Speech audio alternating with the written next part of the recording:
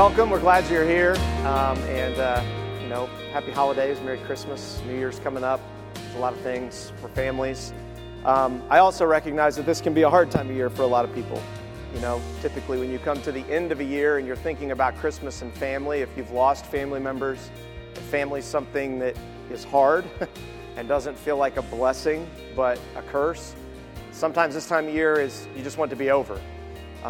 We know the suicide rate goes higher during the holidays, and so you see all the pictures, you see everything online of everybody having a great time, and it looks like all of their lives are together and wonderful and they have no problems, which is not true. And you start to question a lot of things about your own life. And so I would encourage you that if you find yourself in that position, or if you're out and about and you're interacting with people, recognize that there are probably a lot of hurting people at a time of year when it's supposed to be a time of celebration. Celebration of what God has done, not necessarily what we can do for ourselves or what we can provide for ourselves. And so share that hope with people. Give people a reason for the hope, what Peter says that you have to other people. It's a great time of year to do that, and so I would encourage you. We are finishing up, finally, you can cheer, in our Revelation series, Blessed. Again, this is a time of year where we're supposed to think back of all the blessings from the previous year. We're to think about all the blessings and to give to others, as we've been given to. And the blessing of God sending His Son, which was the plan all along throughout all of human history, was for God to come and to save people because we could not save ourselves. It's the unique message of Christianity. No other religion on the face of the world says that there's a God who has to come and save us, and there's nothing we can work to do to save ourselves. Every other religion of the world says there's a God and He expects you to do all these things, and if you get enough things right and they outweigh your bads, then maybe there's an eternity that you'll enjoy. That's all the rest of the world religions. Christianity is the only one that says you can do all the works you want to do and stand before God, and had you done them in pride and in arrogance, if you did them thinking of now you're going to stand before God and tell Him what He owes you, if you don't know His Son, if Jesus hasn't paid the price for you, if you haven't been trusting in that, God says, I don't know you. You're not a part of my family. You haven't been adopted. Depart from me. And so as we wrap up the book of Revelation, we're coming to the end of the story. This is the time of year when we remember kind of a middle of the story, when Jesus was born, when He came to earth, when He came to save His people and to show what true blessing really looks like. But that's not the end of the story. We're still waiting. And just like from Genesis all the way through the Old Testament, the people of God were waiting for a Messiah to come. We all together now with that group of people who have died and gone on to heaven are still waiting for the Messiah to finally come. That's the message of Christianity in a nutshell. It's we need someone who can save us. And if you think about it, this is true in our world today. We love movies, romance movies, hero movies, that talk about someone saving us, or that we can become a savior to someone else. It's like the message we long for. And so as we wrap up in the book of Revelation, I want you to remember what true blessing is. True blessing, according to Scripture, true happiness, the word blessed means happy, comes from a relationship with God when there's a world that's constantly changing. He's the constant. He's the one that came to save us when we couldn't save ourselves.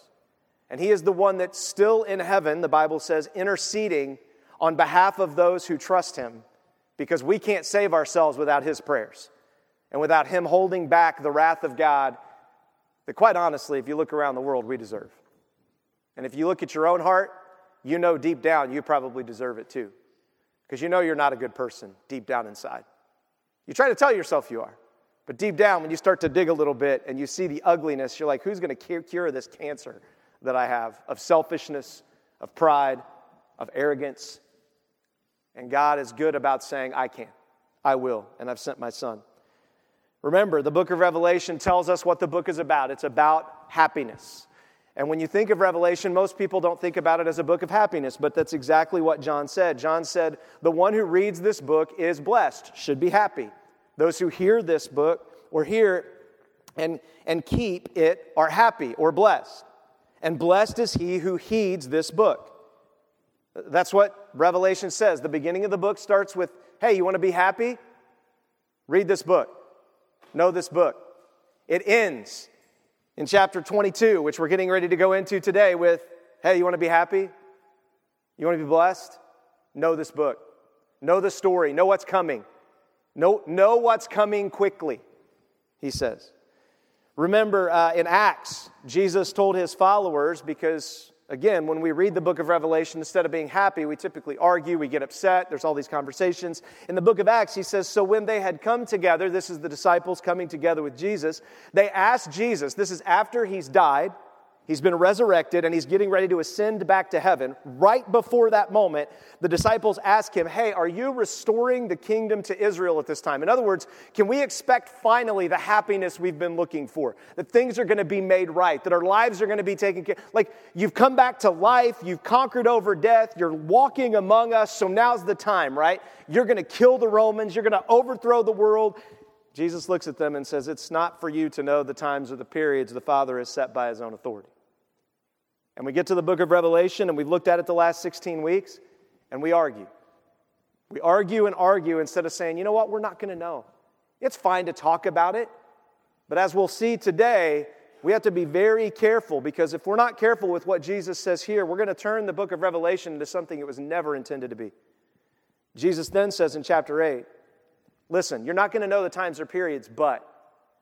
Now this but we should be excited about. But instead, we're like, oh yeah, that's great. He says, no. You're going to receive power when the Holy Spirit comes on you. Like you're going to receive something better than just knowing when things are going to happen.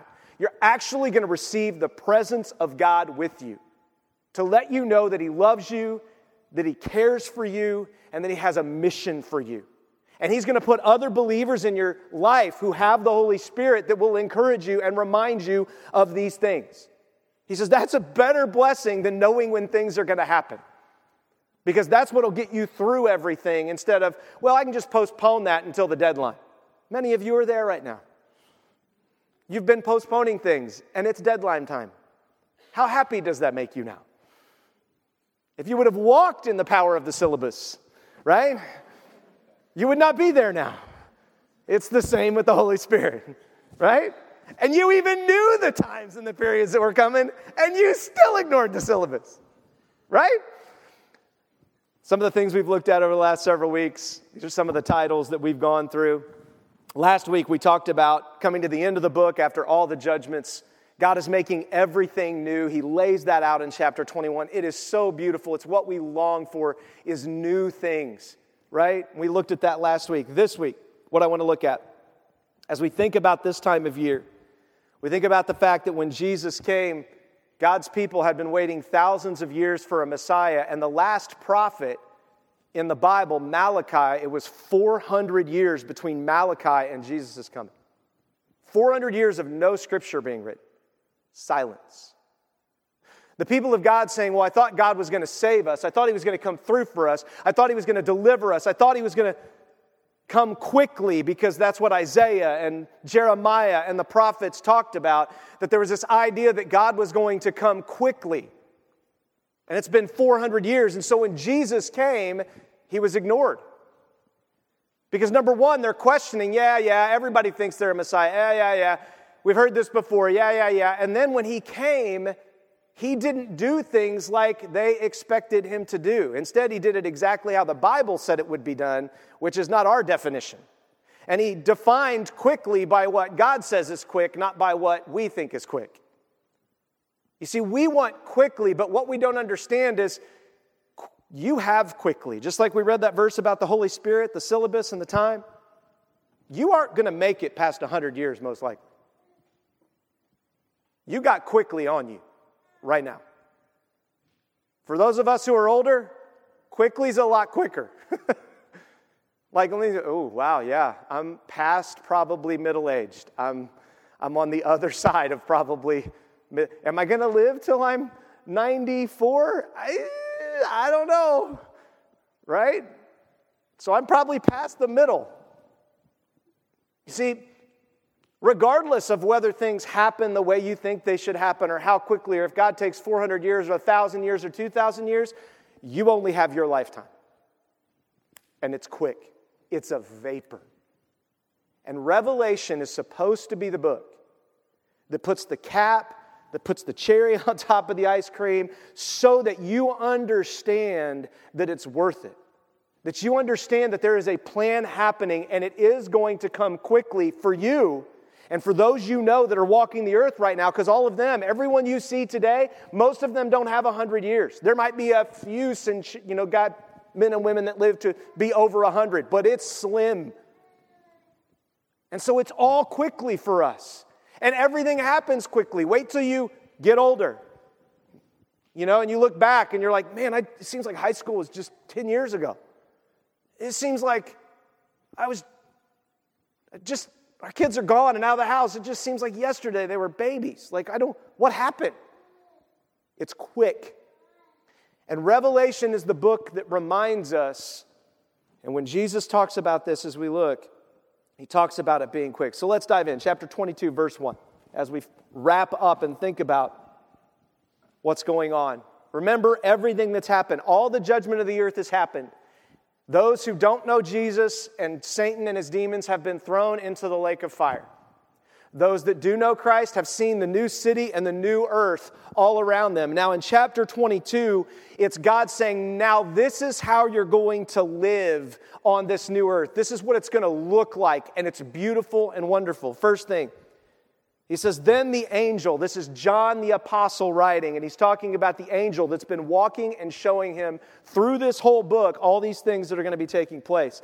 Then the angel showed me the river of living water, sparkling like crystal, flowing from the throne of God and of the Lamb. I love the fact that Revelation refers to Jesus over and over again throughout as the Lamb, or the Lamb that was slain. Not the lion, not the king, not the awesome. It's referred to that way, but the favorite reference throughout all the book is this idea that there was a lamb that died for you, that was innocent, that you need to pay the price you should pay. And then he says, down the middle of the broad street of the city that came down out of heaven, the tree of life was on both sides of the river. So this tree, when you think of a tree and you read the story, you think of there's this one tree standing and it looks like an oak tree and it's all round and pretty. And No. This tree, the root system is all down throughout the city. The roots are all connected all the way through. This is more like when you think of a redwood forest and how the roots connect, or an aspen forest and how they weave together to stand, than it is an oak tree. It's not an independent oak tree. This thing literally is lined down the rivers. And then it says, the tree bears kinds of fruit, producing its fruit every month. Every month it's like, oh, there's fruit, let's go eat. The leaves of the tree are for the healing of the nations. When you look at the leaves, you're going to be like, they're never going to fall off. We're healed forever. It's all new. And I am so glad to know that the leaves are never going to fall off again. Because I have a lot of trees, and you heard that story a few weeks ago. I'm never going to have to rake leaves again. Praise Jesus. Okay. Then he says, and there will no longer be any curse. There's no curse left. I have to struggle or fight. I'm going to live forever. I'm going to eat forever. I'm going to be healthy forever. And the throne of God and of the Lamb will be in the city, and his slaves will serve him. This throne, this city, it's going to be glorious. How many of you have ever been to Washington, D.C.? And in all of its glory, and the Capitol, and the White House, and you walk through, and it's like, whoa, and that is not even going to compare to this. It's going to be like somebody built Washington, D.C. with Legos compared to this. And you're like, it's Legos. It's nice, it's impressive, but it's Legos. Kick and it's gone. This is going to be amazing. And it's a city that the gates are open. Anyone who knows Jesus can come and go. It's going to be beautiful. And so he's describing to us this beauty and this glory, and you go to D.C. and you're just like, wow, this is amazing. It's going to be like that every day, every month. This incredible beauty. Now, he uses the word slaves. This is a word we don't like. Many translations have changed it to servant. The word is doulos. It means slave. Now, it's bond slave. In other words, it's a slave that's been bought with a price, right? And that slave is so grateful that they've been purchased that they serve willingly. Wait, that doesn't make it any better. See, here's the deal. The reason we have such a problem with slavery, which we should in our culture, is because there are no perfect masters in this world. This is a perfect master. Which means you can fully trust him with anything he asks you to do because you know it's beautiful and wonderful and good. And so you will give yourself to it. Because you know how he has purchased you and what he has saved you from.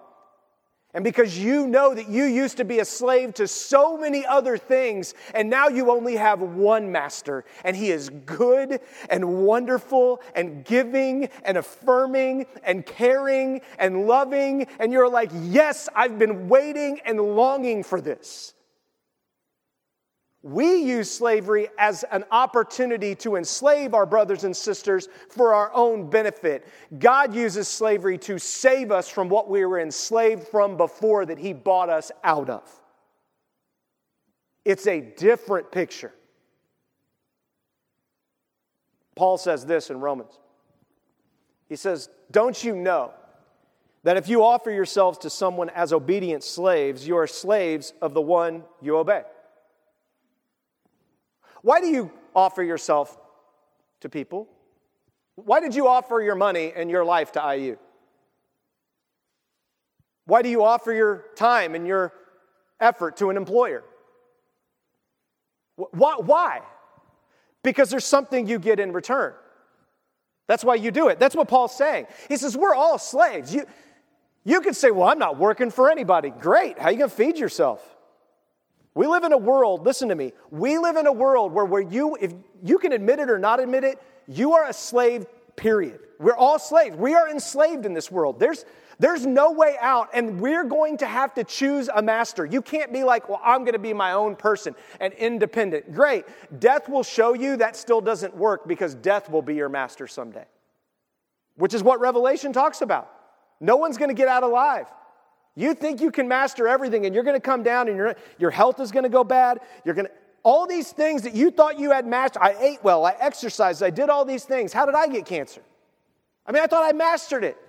I was eating all the right stuff, and I was drinking all the right special cancer drinks they tell me to drink, and the acacia berries, and everything that comes on, and the green slime, and it's great. Why? Because we live in a world of slavery, and from the beginning of time, we have to choose what we will give ourselves to. That's the gospel message. Paul says it right here. Look at what he says. He says, either you're going to be a slave to sin leading to death, or of obedience leading to righteousness. You're going to be a slave of something. You got to make the choice. Do you want to be a slave to what's right, or do you be a slave to things that aren't right and will just lead to your spiritual death? It's a choice you have to make. Jesus came from heaven to earth and became a slave for us in his human form. We don't like that message. Neither did the people of Jesus' day, and that's why they were crying, crucify him, we'll show him. We don't want you, and we don't want you to be our master. We don't want what you're offering. Because it leaves you in charge, and you're telling us to become slaves to others, to give our lives, and we all want to be masters. Crucify him. He goes on, he says, but thank God. How can you, in the midst of a world of slavery, find thanks and joy and happiness? He says, but thank God that although you used to be slaves of sin, you obeyed from the heart that pattern of teaching you were transferred to, and have been liberated from sin, and you became enslaved to righteousness. Listen, you know this to be true if you become a believer in Jesus. If you become a believer in Jesus, try to do really unrighteous stuff and see how you feel. You will feel like a slave. like an addict. I can't get over this. It will break you. It will destroy you. Because that's not your master. God doesn't want that to be your master. And so you will feel the weight, Paul says, of that slavery. And it will shackle you, and you will feel it and hate it. And he says that's a sign that you know God. Or that you're moving towards God at least. Because you're not excited about sin, excited about those shackles. You're fighting it and saying, I don't want to be enslaved to this anymore. God, deliver me. Come and save me. That's the book of Revelation. He goes on and he says, having been liberated. Then he jumps to the end and he says, but now, since you've been liberated from sin and have become enslaved to God, you have your fruit. Heaven has fruit, the tree of life, bearing its fruit forever, which results in your sanctification. Sanctification is a fancy word for you becoming more like God. You becoming more like Jesus, who obeyed his heavenly Father perfectly, 100%. You would call that, well, is Jesus really in charge if he has to obey his Father? I mean, it seems like he's really not independent. I mean, he was 18. He's 30. He should have just told his dad, hey, I'm 30. I'm out of here. I got to do my life now. And Jesus obeyed every Old Testament command, everything that was written about him and for him and by him. Because he's like, I love this. I will not be enslaved to the things everyone else is enslaved to. I will obey my Father, because this isn't just a slavery relationship. This isn't just a master. This is a family relationship. And while I was purchased as a slave, God tells me that now I am a son or a daughter of him. I brought you in, I purchased you, and you felt like I just want to be your slave. As you see the story of the prodigal son when he comes and says, Dad, I'm not worthy to be your son anymore. Just make me your slave. And he reaches down, and he runs towards him and embraces him and picks him up and says, no, you are my son. I'm glad you feel that tension of slavery, because it means you now know what the world's slavery feels like. But now do you understand what it feels like to serve me? He's like, oh yeah. And I want to do it the rest of my life just to give you all the credit because you're such a great dad. Man, I wish we had more kids like that in this world. I wish I was a kid better than I've been in my life towards my parents and towards my heavenly Father. He goes on and he says, and the end result of you eating of the fruit of Jesus and trusting him and seeing that Jesus is the one that makes you right and accepting him and living in that, and you becoming more like Christ as you think of him and what he's done and surrendering your life, the end result of that is a guaranteed eternal life, which is what we're reading about in chapter 22. And he says, for the wages of sin, what you are going to earn because you think you're just an employee and you can earn it and you're not enslaved, you are enslaved and it's going to kill you. But the gift of God is eternal life in Christ Jesus our Lord. Here's the deal. Our version of slavery doesn't give gifts. Our version of slavery says, you do this and I won't beat you. You do this and maybe I'll give to you. God's version is, if you're willing to give yourself to me, I'll give you more than you could ever imagine, think, or hope for. It's a different mentality. He goes on and says this in John, they will see his face, and his name will be on their foreheads. Night will no longer exist, and the people will not need lamplight or sunlight, because the Lord will give them light, and they will reign forever and ever. Then he said to me, those words are faithful and true, and the Lord, the God of the spirits of the prophets, has sent his angel to show his slaves what must quickly take place. Look, I am coming quickly. The one who keeps the prophetic words of this book is blessed. Well, if Jesus is coming so quickly, why has it been 2,000 years? You remember the verse that says 1,000 years is like a day and a day is like 1,000 years to God? That he's outside of time and space and eternity? Oh, and by the way, if you're reading this book, John is saying, if you're reading this book right now, it means you're old enough to read. It means you're willing to read it, which means you have to make a decision about what this book says about Jesus, which means if you do those two things and then you go out at this time period in the first century and tell people about the happiness you have in Jesus, you're not going to live very long. So this is coming quickly for you.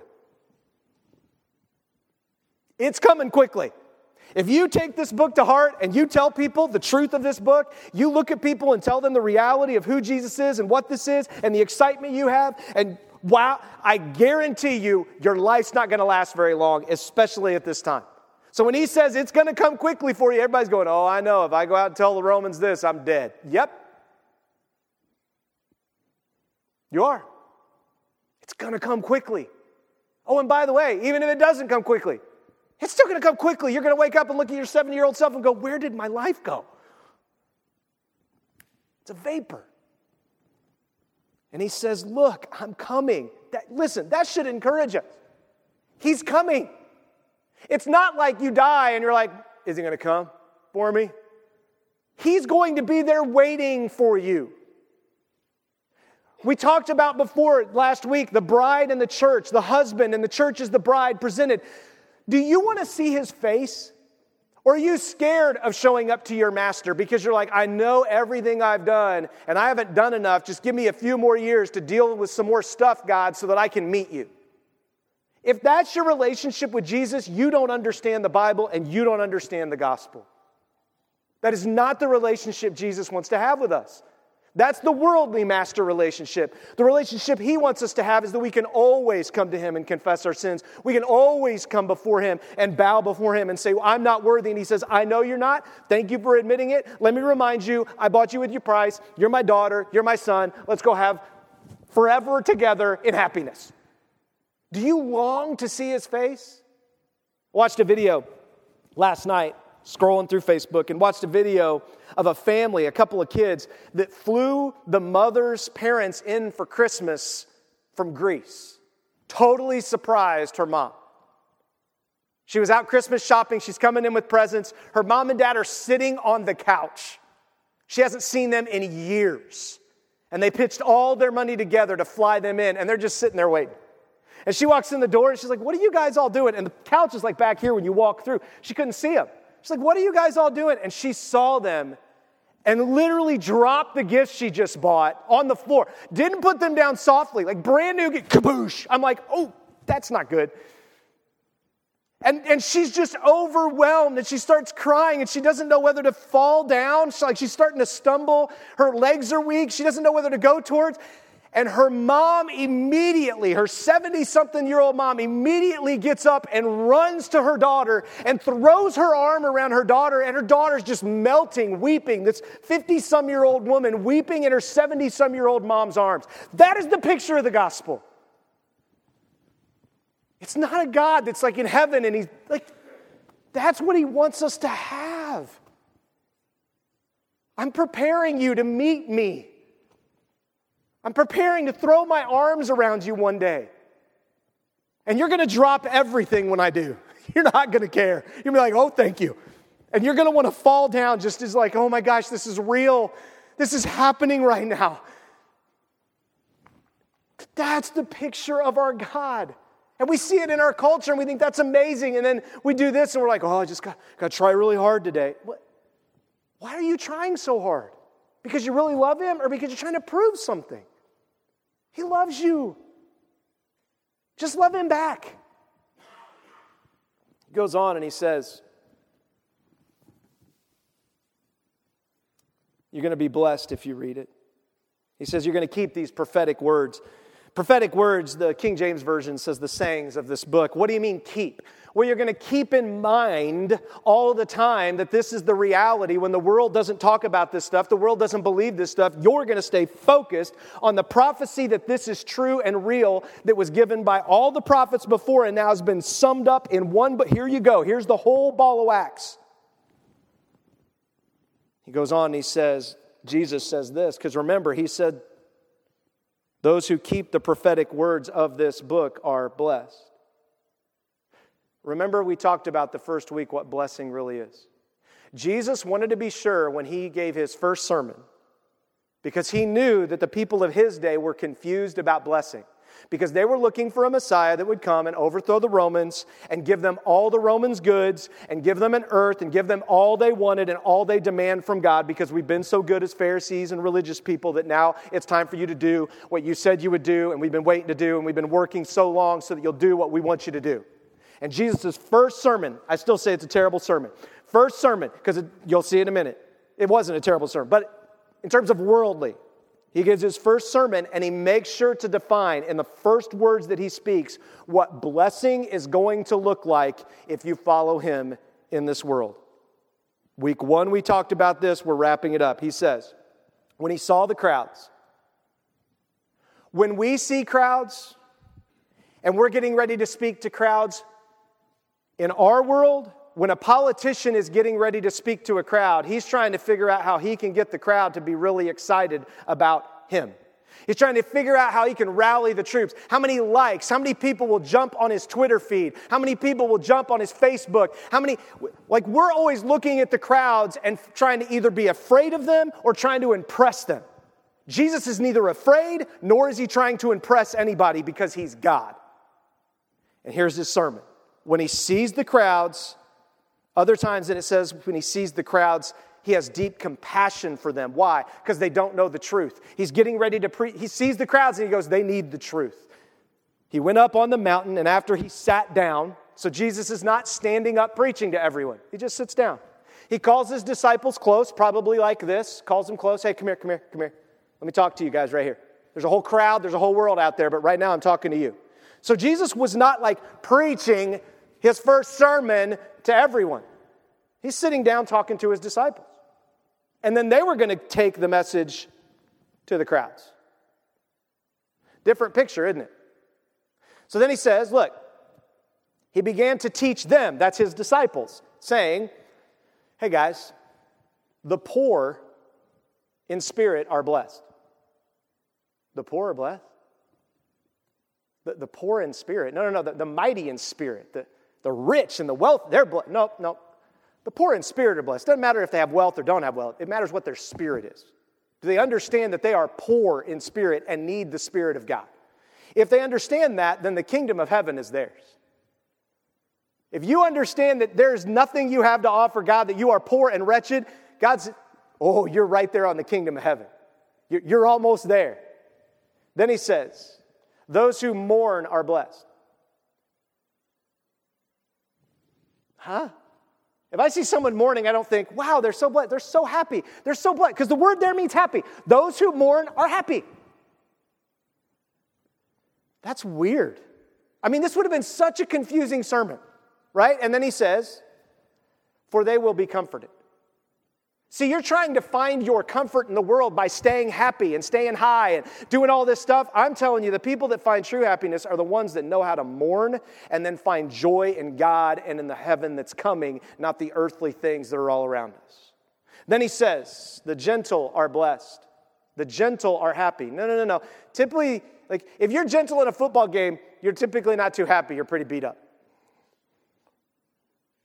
The gentle are blessed, for they will inherit the earth.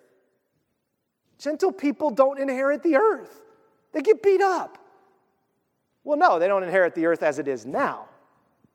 But they'll inherit the revelation earth. Then he goes on and he says, those who hunger and thirst for righteousness are happy. Well, hungry and thirsty people typically aren't happy. They're hungry and thirsty and they can't think about anything else. You go, no. Those who think about, they hunger and thirst. I just want to know what's right. I want to do the right thing. I want to know what God says is right because of everything he's done for me. Those people, they're going to be filled up. They're going to have a filling that everyone else is looking for that they can't find anywhere else. The merciful are blessed, for they will be shown mercy. If you're not a merciful person, don't expect mercy back. People say, well, yeah, you treated me that way, then take that.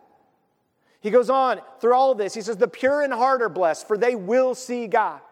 If your heart isn't pure, if you've not surrendered your life to God and to Jesus Christ, you will not see him, the Bible says. Jesus says there are going to be many on that day who come to me and say, Lord, Lord, didn't we do all this in your name? And Jesus is going to say, depart from me, you evildoers. I don't know who you are. He goes on and he says, those who are blessed are the peacemakers. The peacemakers are blessed, for they will be called the sons of God. Peacemakers doesn't mean that we just do peace at all cost. Jesus is going to come to bring final peace, and it's a massive war he wins. Most of the time in our world, there is no peace without war. Somebody has to win and somebody has to be humbled. They have to go back to the poor in spirit by a peacemaker who says, no, that's not peace, you're going to submit, and that's the process of our world. Then he says, those who are persecuted for doing the right thing. Some of us are persecuted because we're idiots. We think, oh, that teacher failed me. Again, did you look at the syllabus? Well, they're mean. No, they just put everything on writing and you ignored it all. They're not mean. You failed. Sorry, you did. Just admit it. Sorry, I was a moron. I failed. My bad. I paid you to be my master. Now I'm going to have to retake another class to be another master.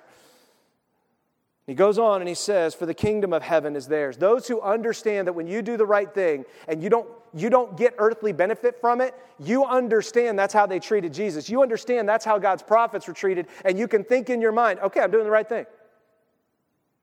Because it's the way they're supposed to respond to people who share the truth.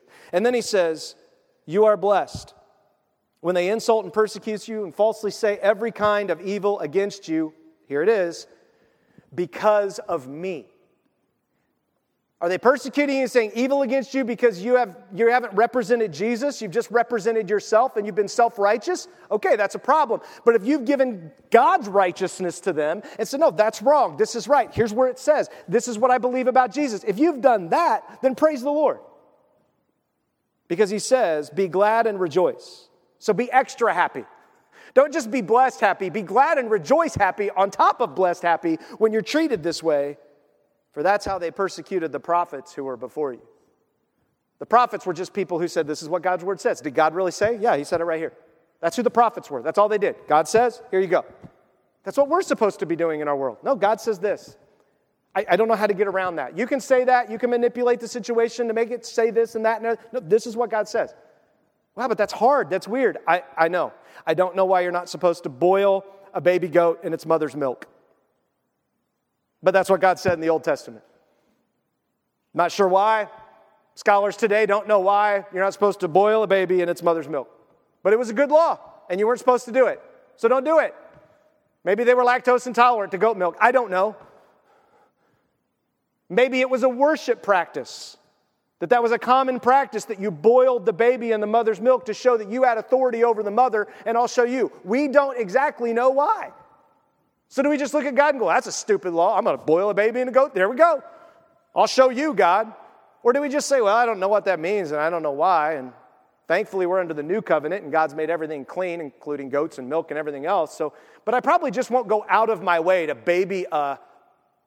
boil a baby goat in its mother's milk just to be like, see, God, I can do it because I'm not under the old covenant. They take that. Probably not a good idea.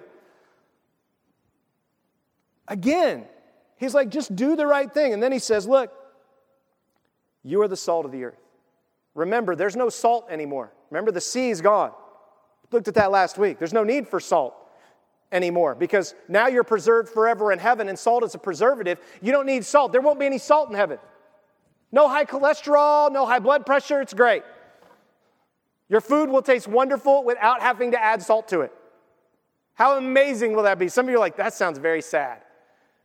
If you live long enough, you better get used to it because you're going to have to take salt out of your diet eventually. You get old enough and salt's out, baby. It's going out. You're not getting, sorry. Doctor's going to look at you and go, no more salt. You're like, oh, but it was so good for so long. I know. No more. He says, you are the light of the world. A city situated on a hill cannot be hidden, and that's talking about the city that was going to come. Jesus is saying there's a city coming that's going to give light to the nations. We just read that last week. It's going to be the light of the nations. There's going to be no need for a sun, the Bible says, because literally God's going to light up the earth with his presence. I mean, this is amazing when Jesus lays this out in his first sermon. John goes on to say, I, John, am the one who heard and saw these things. When I heard and saw them, I fell down to worship at the feet of the angel who had shown them to me. But he said to me, don't do that. This is the second or third time John has done this. He keeps falling down and being like, oh, and the angel's like, stop it. I am not God. I'm just an angel. Like, he's God. If John's doing this in heaven with angels, what do you think our tendency is going to be to bow down to things here on earth that aren't God? And give credit to the wrong things instead of giving them to God. And hopefully you have an angel in your life, some messengers, some people in your life who look at you and go, don't do that. That's not God. That's God. And they don't just take credit and be like, oh yeah, we're God. Yeah, that's great. You just keep praising me. You keep Don't do that, he says. I'm a fellow slave with you. I'm in the same boat you're in, man. We're just here, enjoying the presence of God. Let me ask you, when you heard and saw all these things like John did, so when you read the book of Revelation and you come to this place at the end of the book where John's at, have you ever read the whole book of Revelation and come to this place and fell down on your face just to worship and tell God how great he is? Or do you typically come to this point in the book and think, arguing, opinions, pride, I hope God gets them, I don't understand this is stupid? Or do you come to the place John is after he's seen all this and he's just like, thank you. Thank you that I get to see, wow, that I have this confidence that my brothers didn't have. They all died. The prophets didn't get to see what I've seen and know what I know. Man, I have not found very many, if any, people who come to the end of the book of Revelation and they are so consumed with the presence of God and who he is that they're falling down just in worship. Most of the time we're arguing. That is just wicked. We should be in worship. He goes on and he says, worship God. He's coming quickly. Worship him. Don't worship all the other stuff. And if you're excited you saw this, no, worship him. He goes on to say, he also said to me, don't seal the prophetic words of this book because the time is near. Again, it's coming quickly. The time is near. And you think, well, it's been 2,000 years. Yeah, but it's nearer than it was yesterday. And tomorrow it's going to be nearer than it was the day before. Like, it's not like we're getting further out. We're getting closer to an end. We know this scientifically, it doesn't bother us, but then, like, we read this in the Bible, we're like, yeah, but if it was going to come, it would have come by now. Well, you want an asteroid to hit us? I hope it's a long time in the distance before an asteroid destroys us again. But something's going to get us. He goes on, he says, let the righteous go on, unrighteous go on to unrighteousness. Let the filthy go on being made filthy. However, let the righteous go on in righteousness, and let the holy go on being made holy, being made more like God. The unrighteous are going to do what the unrighteous do. You can't control them. You can't make them. They're going to make things filthy and mess things up. You don't have to participate in it. You can do the right thing and know the right things and confess and invite Christ into your life to take control and allow him to make you holy. You don't have to be stuck in the unrighteousness and filthiness of our world. He says. He goes on to say, look, I am coming quickly, and my reward is with me to repay each person according to what he has done. That should scare the bejeebers out of you. Repay me? I haven't done anything. Matter of fact, most of the stuff I do, I end up messing up, and I have to redo it. But the things that God does through me, that's the stuff that he's done. See, if we're looking for some reward, it shows, if we're doing things to get a reward, it shows we don't understand the power of the relationship. See, my reward is the relationship, not what I get from it. And everybody who's in a marriage or with kids, you know that's the most beautiful moment of a relationship when you realize there's nothing the other person can give me or I can offer the person. We are just one. And that's okay. Like, that's the beauty of a relationship. It's the beauty of a church, the beauty of a family. It's this idea that he's coming. What is his reward? His reward is himself. I'm giving me to you. Like I came the first time and gave myself, I'm going to come and give the ultimate reward, which is a relationship with me. And guess what? If you have a relationship with Jesus, you get all that Jesus has. What does Jesus have? This is not a trick question. What does Jesus have? Everything. Good job. That's not a trick question. If you're married to the guy who has everything, then you have access to everything. If you're married to the woman who has everything, you have access to everything. That's the reward. It's like, oh, he's coming quickly. And his reward is coming with him. The reward of a relationship with him and everything he's got at his disposal. Remember, we read that when Jesus comes back, he's going to be on a white horse. He's going to have eyes flaming, tongue, sword coming out. And all we're going to be is on horses with robes cheering him on. Because he's doing it all. It's all him. We're just going to be like, go man, yeah, good job. Cheering him on. We're not going to give any weapons, no shields. We don't need him because he's going to be like, it's going to be over. That isn't exciting. It's like, wow, that's better than the Avengers. Like, that's way better. The Avengers needed a bunch of them to fight.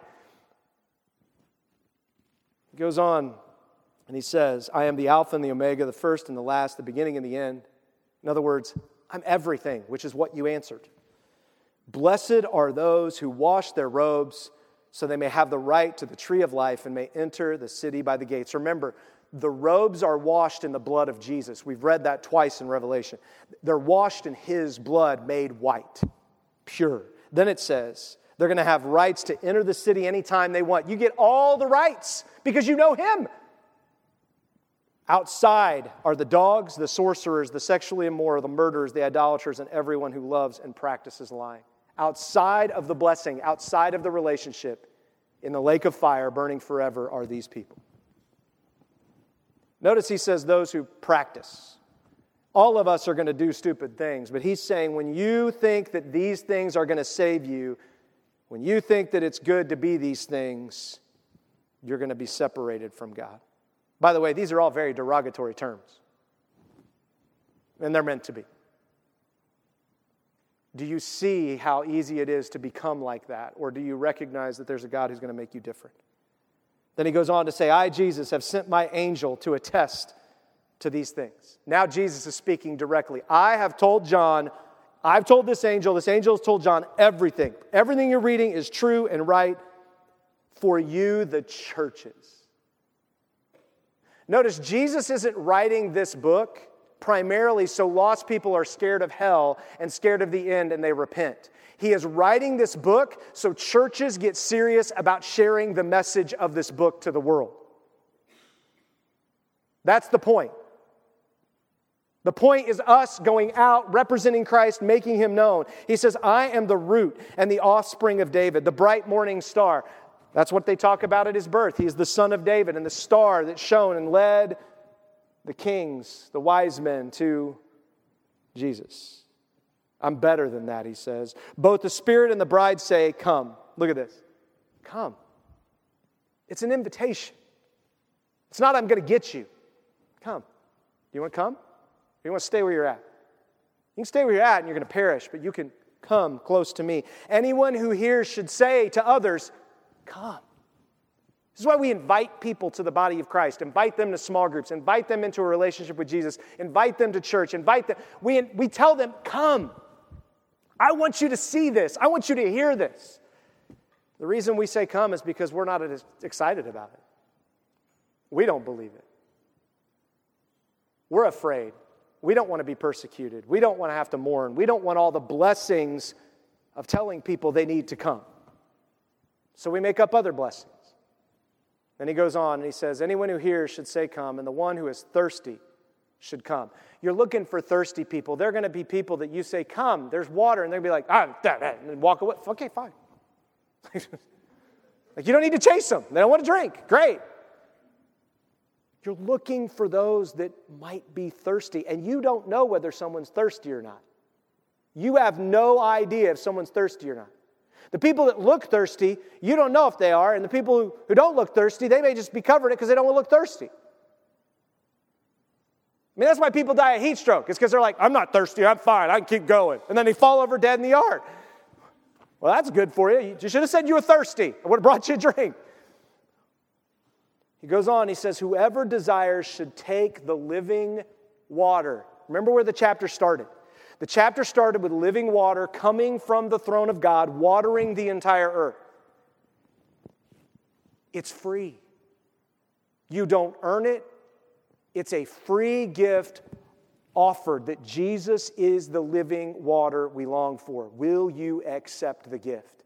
You don't go into Christmas, see a present under the tree, and say, I'm not unwrapping that till I do the dishes, Dad, because I love you. Everybody in the house would be like, what the heck is that? It's a gift. Oh, I got to earn it. I don't want you holding anything over me. Gifts come with strings attached, so I'm going to work it off. How much did it cost? $25? Well, that's about what I make an hour, so I'll work for an hour for you, and then we'll call it good, right? Good, okay. We think that's nuts. But that's what people treat a relationship with God, and all the religions of the world do. And our God says it's a free gift. Now, what's the response that you should have as a kid if you open up a gift that's been given to you? And it's a gift that's greater than anything you thought you could ever want. Your response should be to worship. You should be overwhelmed. You should be like, well, Dad, you want to come play with me? What do you need me to do? Hey, son, would you help me out? Yeah, I'll go help you. No problem, Dad. Dad, can we go back and work on that? Yeah, come on, let's go back. I'll never forget. I'll wrap up with this. We've got one more passage. I'll never forget when I was growing up. My dad played a prank on me. I've told this story, I think, once or twice before. My dad played a prank on me. I'd asked for the G.I. Joe Command Center when I was a kid. I was like 9 years old. My parents didn't do big Christmases. We didn't have a lot of money. And that was a really expensive gift. It'd be probably a $200 gift today. I mean, expensive. I never thought I would ever get anything like that at Christmas. And so my dad, there was a big present wrapped under the tree, about the size of the box of the G.I. Joe Command Center. And I'm like, oh. And all weeks go by. I'm like, oh, this is it. They got it. It's coming. Like, I was so stoked. And then I accidentally went into my parents' cabinets and I found some G.I. Joe guys wrapped, like Santa, thing. And I was like, this is great. Like, I'm all stoked. And and my dad, he's like, okay, and he made me wait to unwrap that one last. And I unwrapped it, and I'm unwrapping it, and it's a brown box. The G.I. Joe box has the Command Center on the front with G.I. Joe across the top. That's interesting. Oh, maybe put it in a box. I pull it out, and it is a koala bear squeaky puppet with 2 arms and legs that attach by Velcro around you so you can, talk with it. And my dad's like, put it on. We want to see you do a little show. And he's like, and I'm like, I am so mad. I'm like, you could tell, I'm like crying. I'm like, but I know if I storm out of the room, my dad's going to he's like, you be grateful for anything you get. If you know my parents, you know that. Like, you weren't allowed to say, if food was put out in front of you and you say, I don't want that, you had to eat it. You had to say, I don't care for that, thank you. You had to respond properly in my house. Even guests. Like, I would warn my friends, don't say you don't like stuff. Say, I don't care for that when you come over if something's on the table for lunch. I'm just warning you. Like, I'd warn my friends before they would come over. My dad was a great guy. He just had rules, just like Scripture. And so I put it in, and I'm just squeaking it, and I'm not happy. And my dad could finally tell. And so he's like, hold on, I forgot one gift. And I'm like, oh, whatever. And he brings out the G.I. Joe Command Center. And he hands it to me. And I just wept. And that story today just still gets to me. I haven't forgotten it. That my dad was testing my heart. He was testing, will you be grateful? Will you still love me and love this family if you don't get what you want? But you know what? I'll get you what you want, and I'll even get you some things to go with it. They got me a Jeep and a tank and some men, and I was blown away, and I played with that thing for months. I still have it. It's in a box. It's in a tote. I wouldn't let Clint play with it. True story. I was like, I struggled. I'm like, we can play together, but that's the Command Center, buddy. Like, it's serious. As we wrap up, this is the last word. John says, I testify to everyone who hears the prophetic words of this book. If anyone adds to them, God will add to him the plagues that are written in this book. And if anyone takes away from the words of this prophetic book, God will take away his share of the tree of life and the holy city written in this book. He who testifies about these things says, yes, I am coming quickly. Amen, and come, Lord Jesus, come. The grace of the Lord Jesus be with you, be with all the saints. Amen. when you read those final words, your heart should just be like, clap your hands. Did I get it right? Dang, I always get it wrong. I can never clap right. So, that should be exciting to you. We read the first part and we're like, oh, did I change anything? Oh, I don't know. I may not get in. No! He's not, don't change things, but just accept that this is what God has written. This is His Word. Accept it. Love it. Take your share of it and be like, I love this book. I love what I get to know about my God. I love that I get to read the Bible and prepare myself and see how He's, I love this because this is what's coming. He's coming quickly. Amen. So be it. That's what amen means. He's coming quickly, and you don't go, well, could you hold off? I want to see my grandkids grow up. No. Come quickly now. Because I don't know what my grandkids are going to grow up in. I'm ready for you. I have done business with you. I've invited you into my life. I've surrendered to you. I know that you've worked in my life. I know you've been with me. I know you've forgiven me. And I am just so ready. But if you give me more time here, I will go and I will tell people and invite them so that when they get to this place, they're not separated from you. They can say, amen, come Lord Jesus with me. And that's why we gather as a church, to do this together every single week and remind each other the grace of the Lord Jesus is with you if you know Him. His grace is free, it's a gift, and we respond to it by saying, come, thank you, and we surrender our lives. That's the book of Revelation. You want to be happy? You want that kind of joy and happiness? Find your happiness in Him. Surrender to Him. And if you've not done that, He came as a baby, He humbled Himself, and He asks us to come as babies. We'll humble ourselves and say, here I am, I got nothing to offer, I'm just a baby. You're going to have to wipe me, you're going to have to clean me up, I'm a mess. And God will say, yep, I'll take you there, and then I'm going to mature you.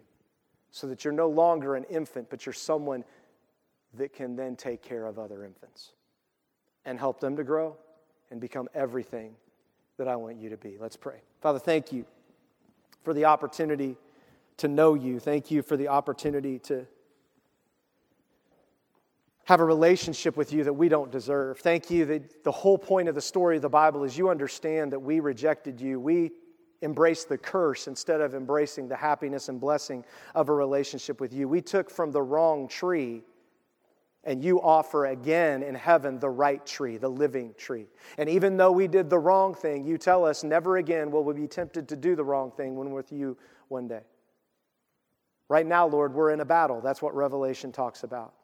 You wrote this letter. This book was written to 7 churches. It was written to the churches of the world to give us confidence about the mission that we have to share you with others and to get our hearts right before you. And so, Lord, I pray that this time of year, we would take that into consideration. We would think about, with a new year coming, with the celebration of your birth, we would think about all that you've done, and we would be so excited to know you. And we would invite others to come, to be a part of knowing you, whether that's our family members, our brothers and sisters, our cousins, and people that we interact with, whether that's our coworkers, whoever it is. Lord, give us the boldness to believe in the blessings that you said of being poor in spirit and mourning and all those things instead of the blessings we think will make us happy. And Lord, help us to surrender our lives to you in a way that we don't have to look for any other relationship to fill us up because you've given us yourself and you've given us your church. And then help us to be people that are getting ourselves ready for the relationships you bring into our lives so that we can give ourselves to you. We pray. Amen.